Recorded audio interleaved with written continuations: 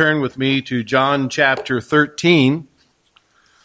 John chapter 13, and we want to finish up this chapter today. John chapter 13. We'll be looking at verses 31 through 38. A preacher once asked an adult Sunday school class, "What do you do with the commandments in the Bible?" One lady raised her hand and said, "I underline them in blue." Okay. Then what do you do with the commandments of God? Is it good just to underline them in your Bibles? You know, underlining all the commandments may help you to spot them as you read your Bible. But the point of the commands in the Bible is that we would obey them, not just underline them. Now, I suppose this morning if we were going to have a rating of ourselves, maybe on a scale of 1 to 10, how well we obey the biblical command to love others. Probably most of us would say, well, maybe a 7 or 8, maybe a 9. But, you know, nobody's perfect. So we wouldn't have a 10. You know, I have a hunch that most of us think, well, you know, I'm basically a loving person. I sure wish my spouse or my kids would be more loving, but I'm a pretty loving person. You know, when you stop to think about the fine print in Jesus' command, your ratings might just plummet. He said here in verse 34, "A new commandment I give unto you, that ye love one another as I have loved you, that ye also love one another." Now, the fine print that I'm talking about is the phrase, "as I have loved you." That kind of bumps his command up a little higher, doesn't it? Maybe up to Mount Everest height. That's that kind of a command it is, a Mount Everest command. You know, a few may make it to the summit, but nobody lives up there. On rare occasions, we will succeed in loving others as Christ loved us, but none of us live there consistently, I'm afraid. It's the same as Paul's command in Ephesians 5:25, which says, "Husbands, love your wives, even as Christ also loved the church and gave himself for it." Do you love your wife that much? You know, you never quite reach a point where you can say, you know, I've got that one down. Let's move on to something else. No, these are commands that we've got to keep working on. Now you may wonder, in what sense is Jesus' command a new commandment? After all, in Leviticus 19 and verse 18 it says, "Thou shalt love thy neighbor as thyself." You know, the Old Testament, the entire Old Testament law can be summed up by these two commandments: love God and love your neighbor. So how is Jesus' command new? Well, I would agree that those who would say that the newness of Jesus' command is a new standard that he gives. And that standard that he gives is, "as I have loved you." Jesus' sacrificial love in going to the cross for us is a new standard. And so the main idea of our text here this morning is fairly simple to state, but impossible to live out consistently apart from the power of the Holy Spirit. Jesus commands us to love one another as he loved us. And the crux of this command is to understand how Jesus loved us. And we're going to look at 5 aspects of this love. First of all, Jesus' love was costly love. Jesus' love was costly love. Go back to verse 31 and 32. "Therefore, when he was gone out, Jesus said, Now is the Son of Man glorified, and God is glorified in him. If God be glorified in him, God shall also glorify him in himself, and shall straightway glorify him." The statement takes us really back to chapter 12, verse 23, where after hearing some of the Greeks that were seeking him, Jesus said, "The hour is come that the Son of Man should be glorified." And as the context makes it clear, he's referring to his death on the cross. The cross glorified both Jesus and his Father. Now, on one level, the cross was the epitome of humiliation and of shame.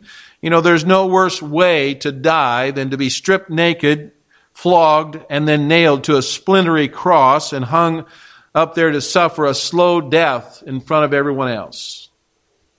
Kind of a public spectacle.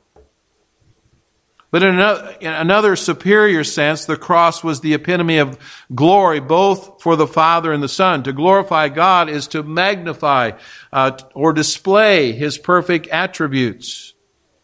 You see, at the cross, God's love, God's righteousness, his justice, his mercy, and grace was magnified at no other occasion in history. At the cross, God's justice was upheld as his sinless Son bore the awful penalty that his justice demanded for all sinners. But his love and grace shine forth as he offers eternal life to all who would repent of their sin and trust Jesus alone. Now, verse 32 here refers to Jesus' resurrection and ascension. He says here, if God be glorified in him, God shall also glorify him in himself, and shall straightway glorify him. The resurrection was God's stamp of approval on Jesus' death. Jesus' ascension into heaven exalted him again to the right hand of God. Ephesians 1:21 says, far above all principality and power and might and dominion and every name that is named, not only in this world, but also in that which is to come. But the point is here, Jesus' love, as seen at the cross, was costly. And the theme is repeated over and over in the Bible. You notice in John 3:16 it says, for God so loved the world that he, what? Gave. He gave his only begotten Son, that whosoever believeth in him should not perish, but have everlasting life. In Galatians 2:20, I am crucified with Christ, nevertheless I live, yet not I, but Christ liveth in me, and the life which I now live in the flesh, I live by the faith of the Son of God, who loved me and gave himself for me. Ephesians 5:2, and walk in love, as Christ also hath loved us, and hath given himself for us an offering and sacrifice to God for a sweet-smelling savor. Ephesians 5:25, husbands, love your wives, even as Christ also loved the church and gave himself for it. 1 John 3:16, hereby perceive we the love of God, because he laid down his life for us. We ought to lay down our lives for the brethren. You see, it was a costly love. I realize that it was for the joy set before him that Jesus endured the cross, as it says in Hebrews 12, verse 2. And though through the cross, he would bring many sons to glory.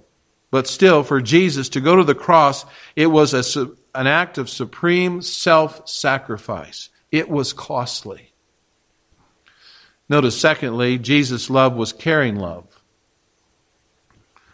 Again, verse 33 says, little children, yet a little while I am with you, ye shall seek me, and as I said unto the Jews, whither I go, ye cannot come. So now I say to you. You see Jesus' tender care here for his disciples, and it's seen really in two ways. He addresses them first of all as little children. It's only one time that this word is used in the Gospels. It's only used elsewhere in 1 John, where the apostle whom Jesus especially loved used it 7 times. And it was a word of tender feelings, much like a father toward his little children who need his help and his protection. But then we also see not only he addresses them as little children, but we see Jesus' tender care for his own in that he explains to them that he's going to be leaving them soon. And they could not follow him to heaven at this time, although he explains to Peter and to all later that they're going to follow later. The picture again is of a caring father explaining to his children that he has to go away for a while. Do you ever had to do that, men? Say, Daddy's got to go on a trip, or I'm going to be away for you for a little while. And there might be some big tears that come down the cheeks of your children, and you try to kiss away the tears. You try to give them the hug, and you give them a tender hug, and you say, I'm going to be back, though. But I've got to go away for a while. That's the picture that we have here.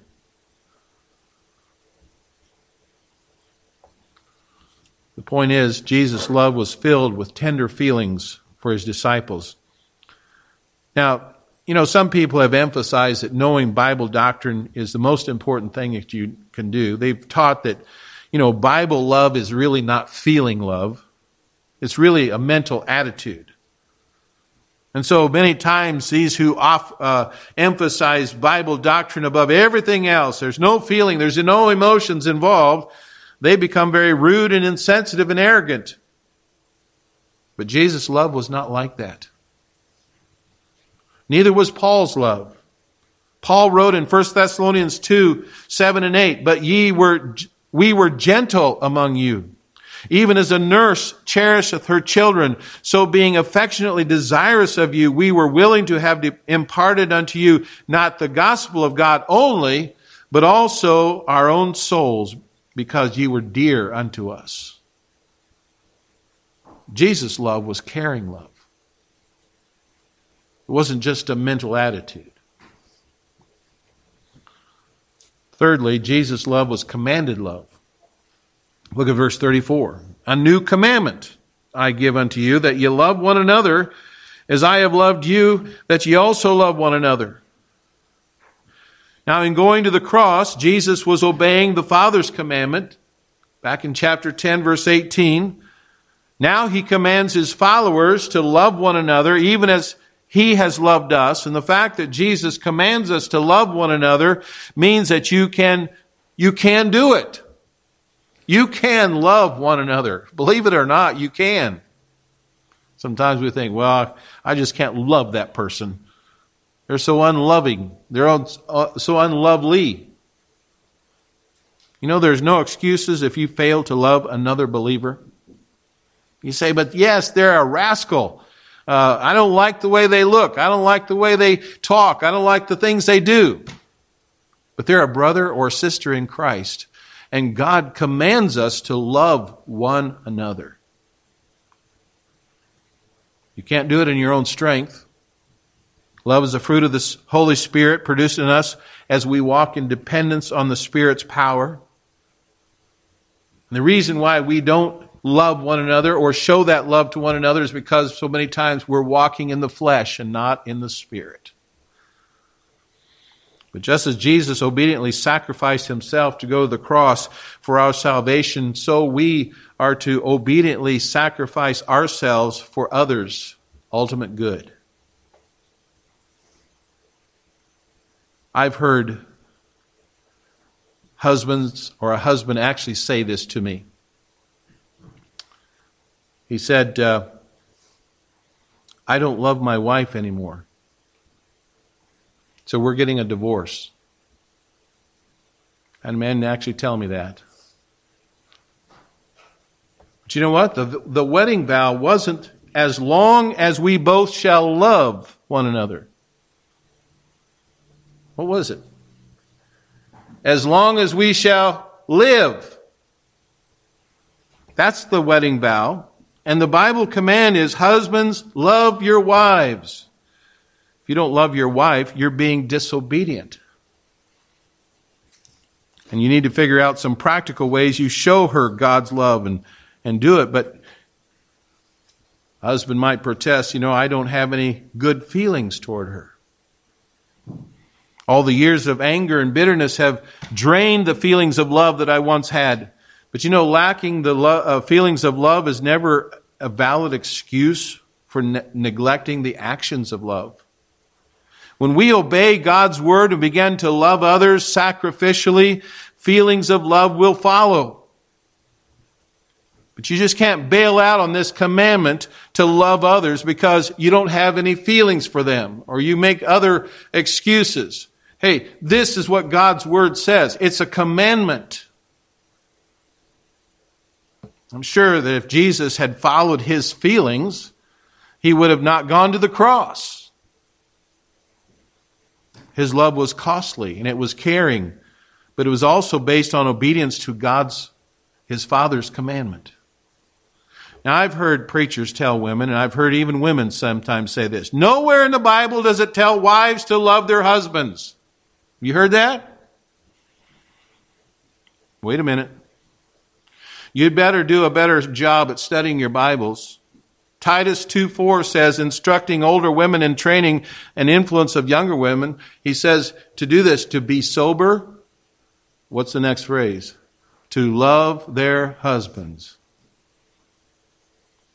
That the word of God not be blasphemed. Now that may not be as direct as God saying, husbands, love your wives, as he does in Ephesians 5:25. But you know what? That's pretty strong right there. That's a strong implication that if you're going to be a godly, obedient wife who loves the Lord, you're going to love your husband. And that's what God expects. So you cannot do all the things that God instructs you to do unless you have the love of God and a love for your husband, and husbands, a love for your wife. Jesus' love was a commanded love. Fourthly, Jesus' love was conspicuous love. Look at verse 35. By this shall all men know that ye are my disciples, if ye have love one to another.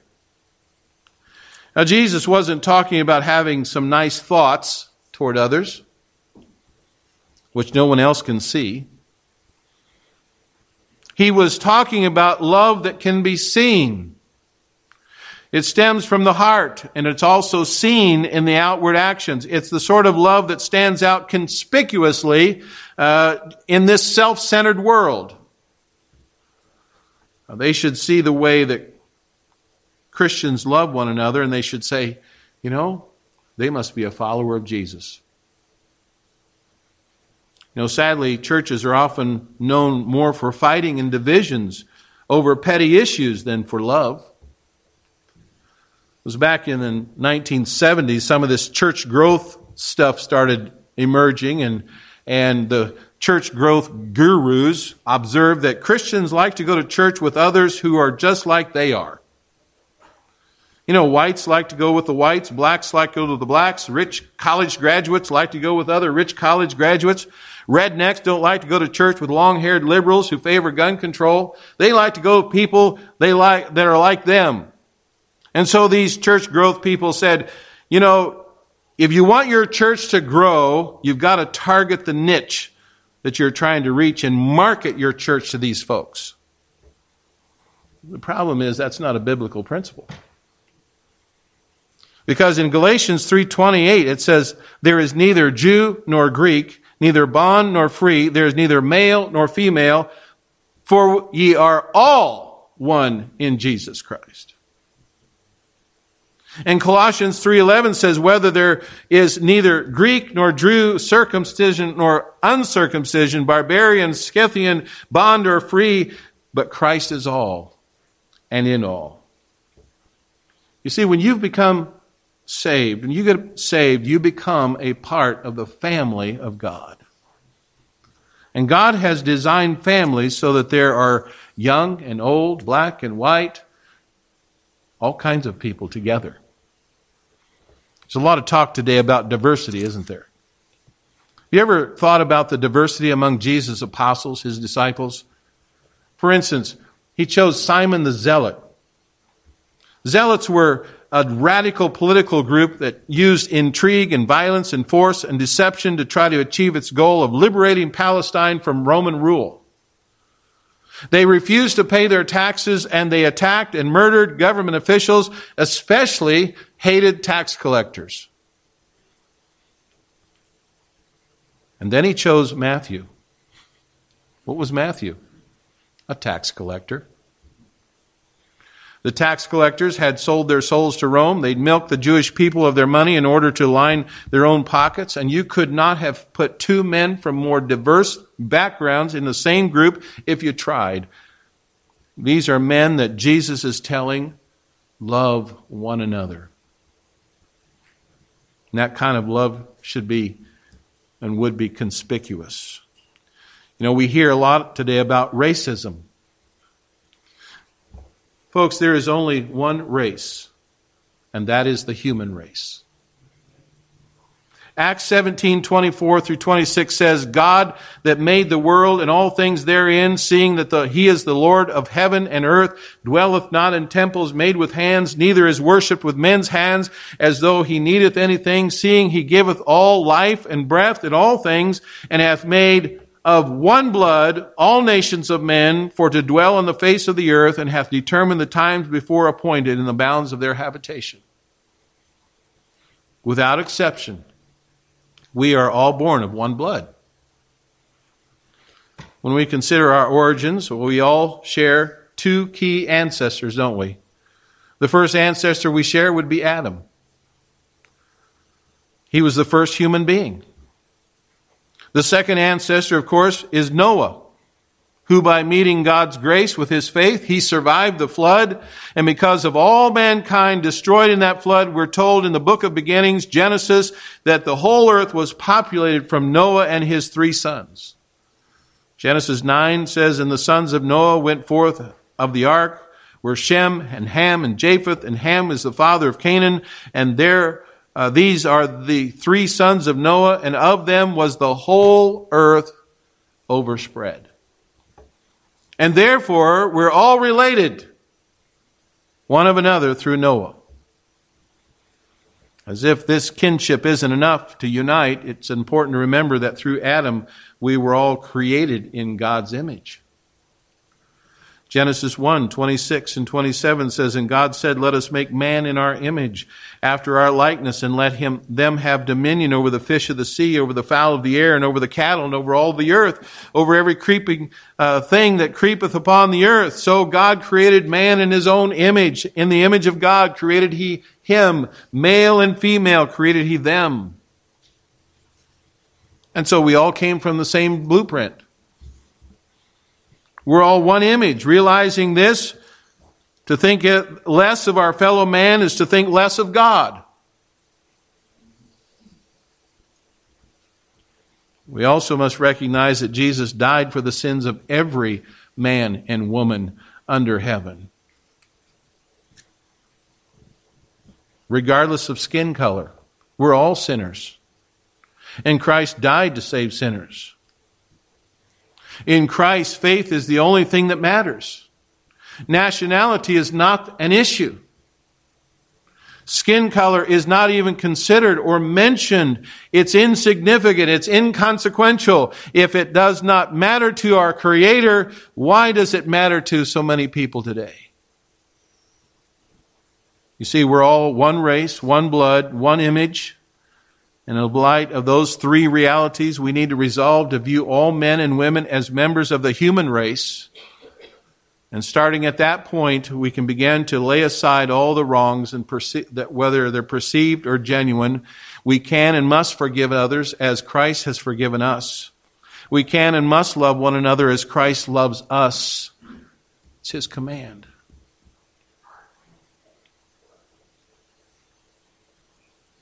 Often, then we begin to overcome the racial ignorance, the prejudice, the stereotypes, the bitterness, the hatred that Satan so easily uses to divide and destroy us today.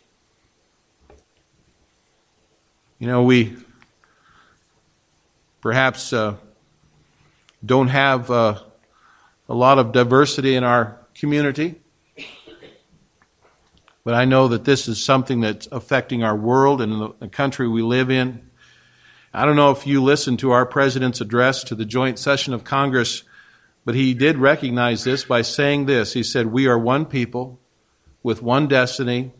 We all bleed the same blood. We all salute the same flag, and we're all made by the same God.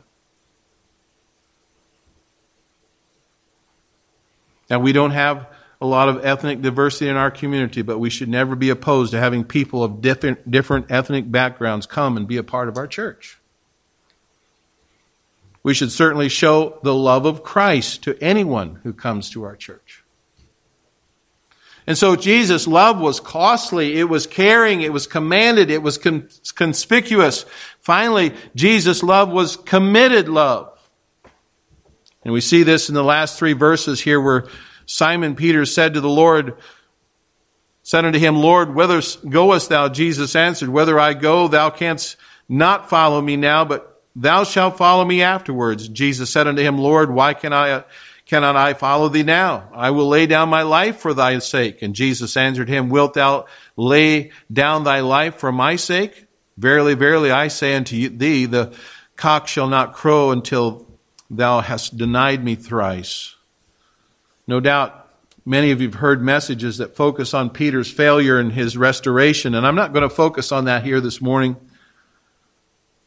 There are many lessons that can be gleaned from that story, and it's a touching story, except to say this morning that while Peter thought he was fully committed to Jesus, he failed in that way, didn't he?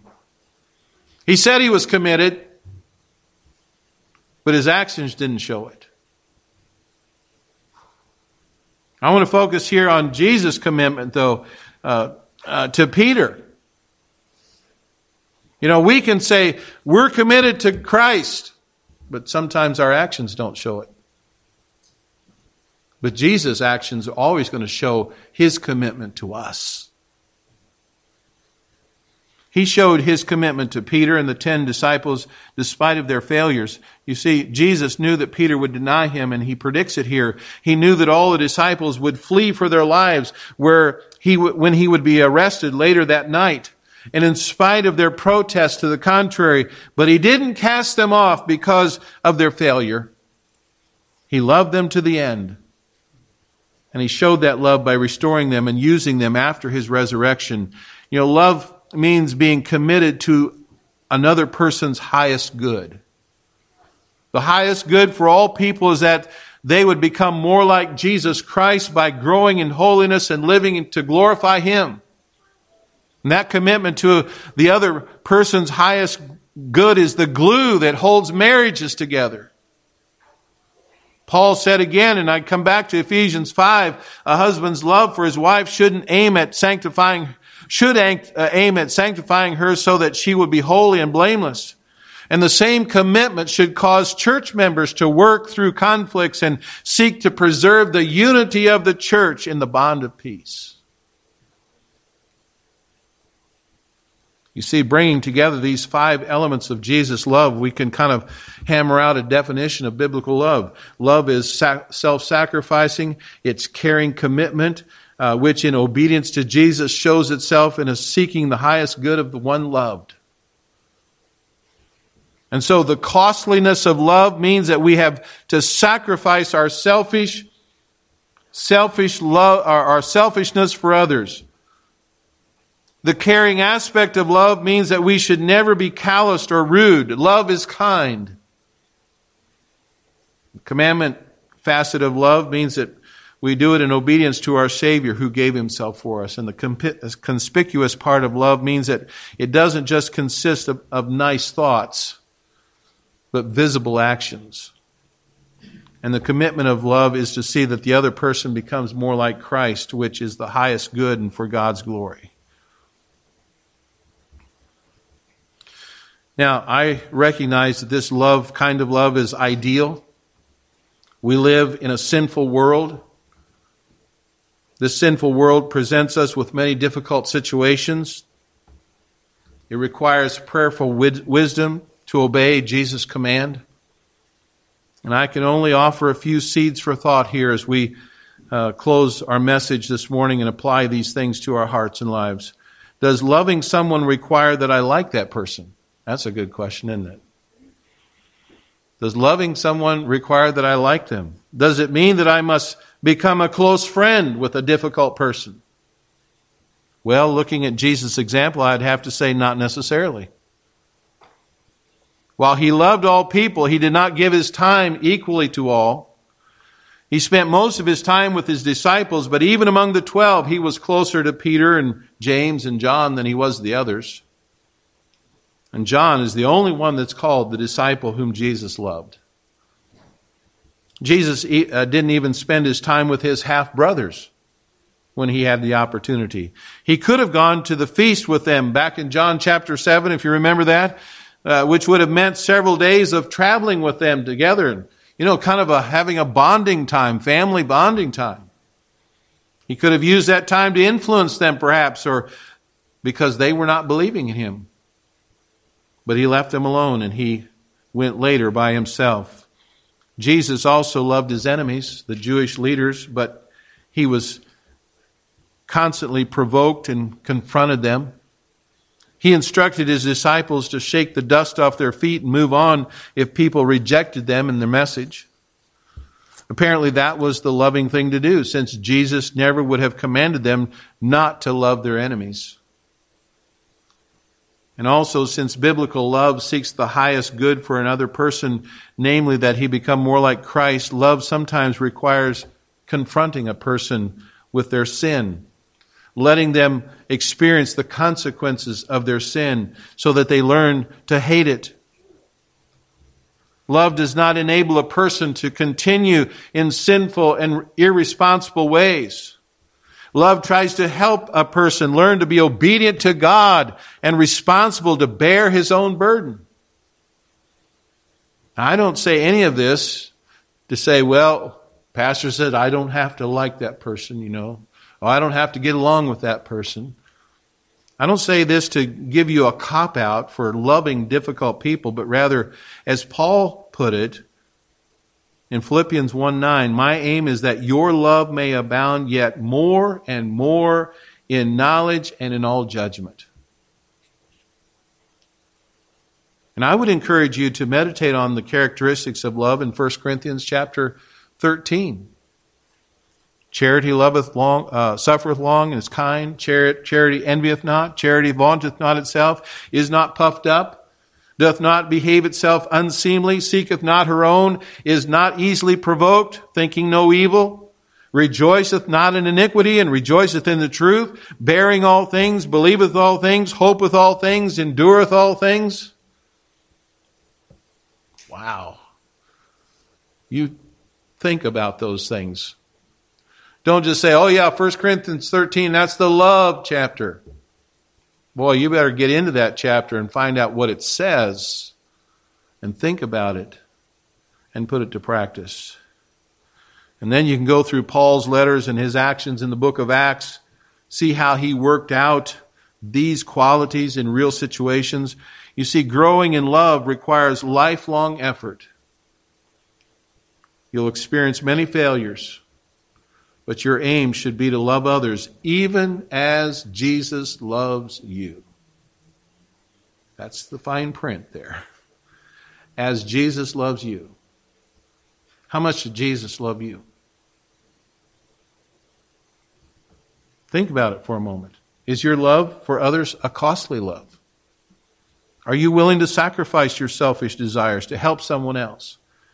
Is your love a caring love? Or are you calloused and rude? Ephesians 4:32 says, and be ye kind one to another, tender-hearted, forgiving one another, even as God for Christ's sake hath forgiven you. Is your love in obedience to God's commands? Chapter 14, we're going to see that if we really love God, we're going to keep his commandments. Is your love conspicuous?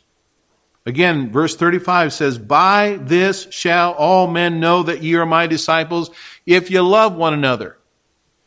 That means it's going to have to show. People aren't going to know unless it shows.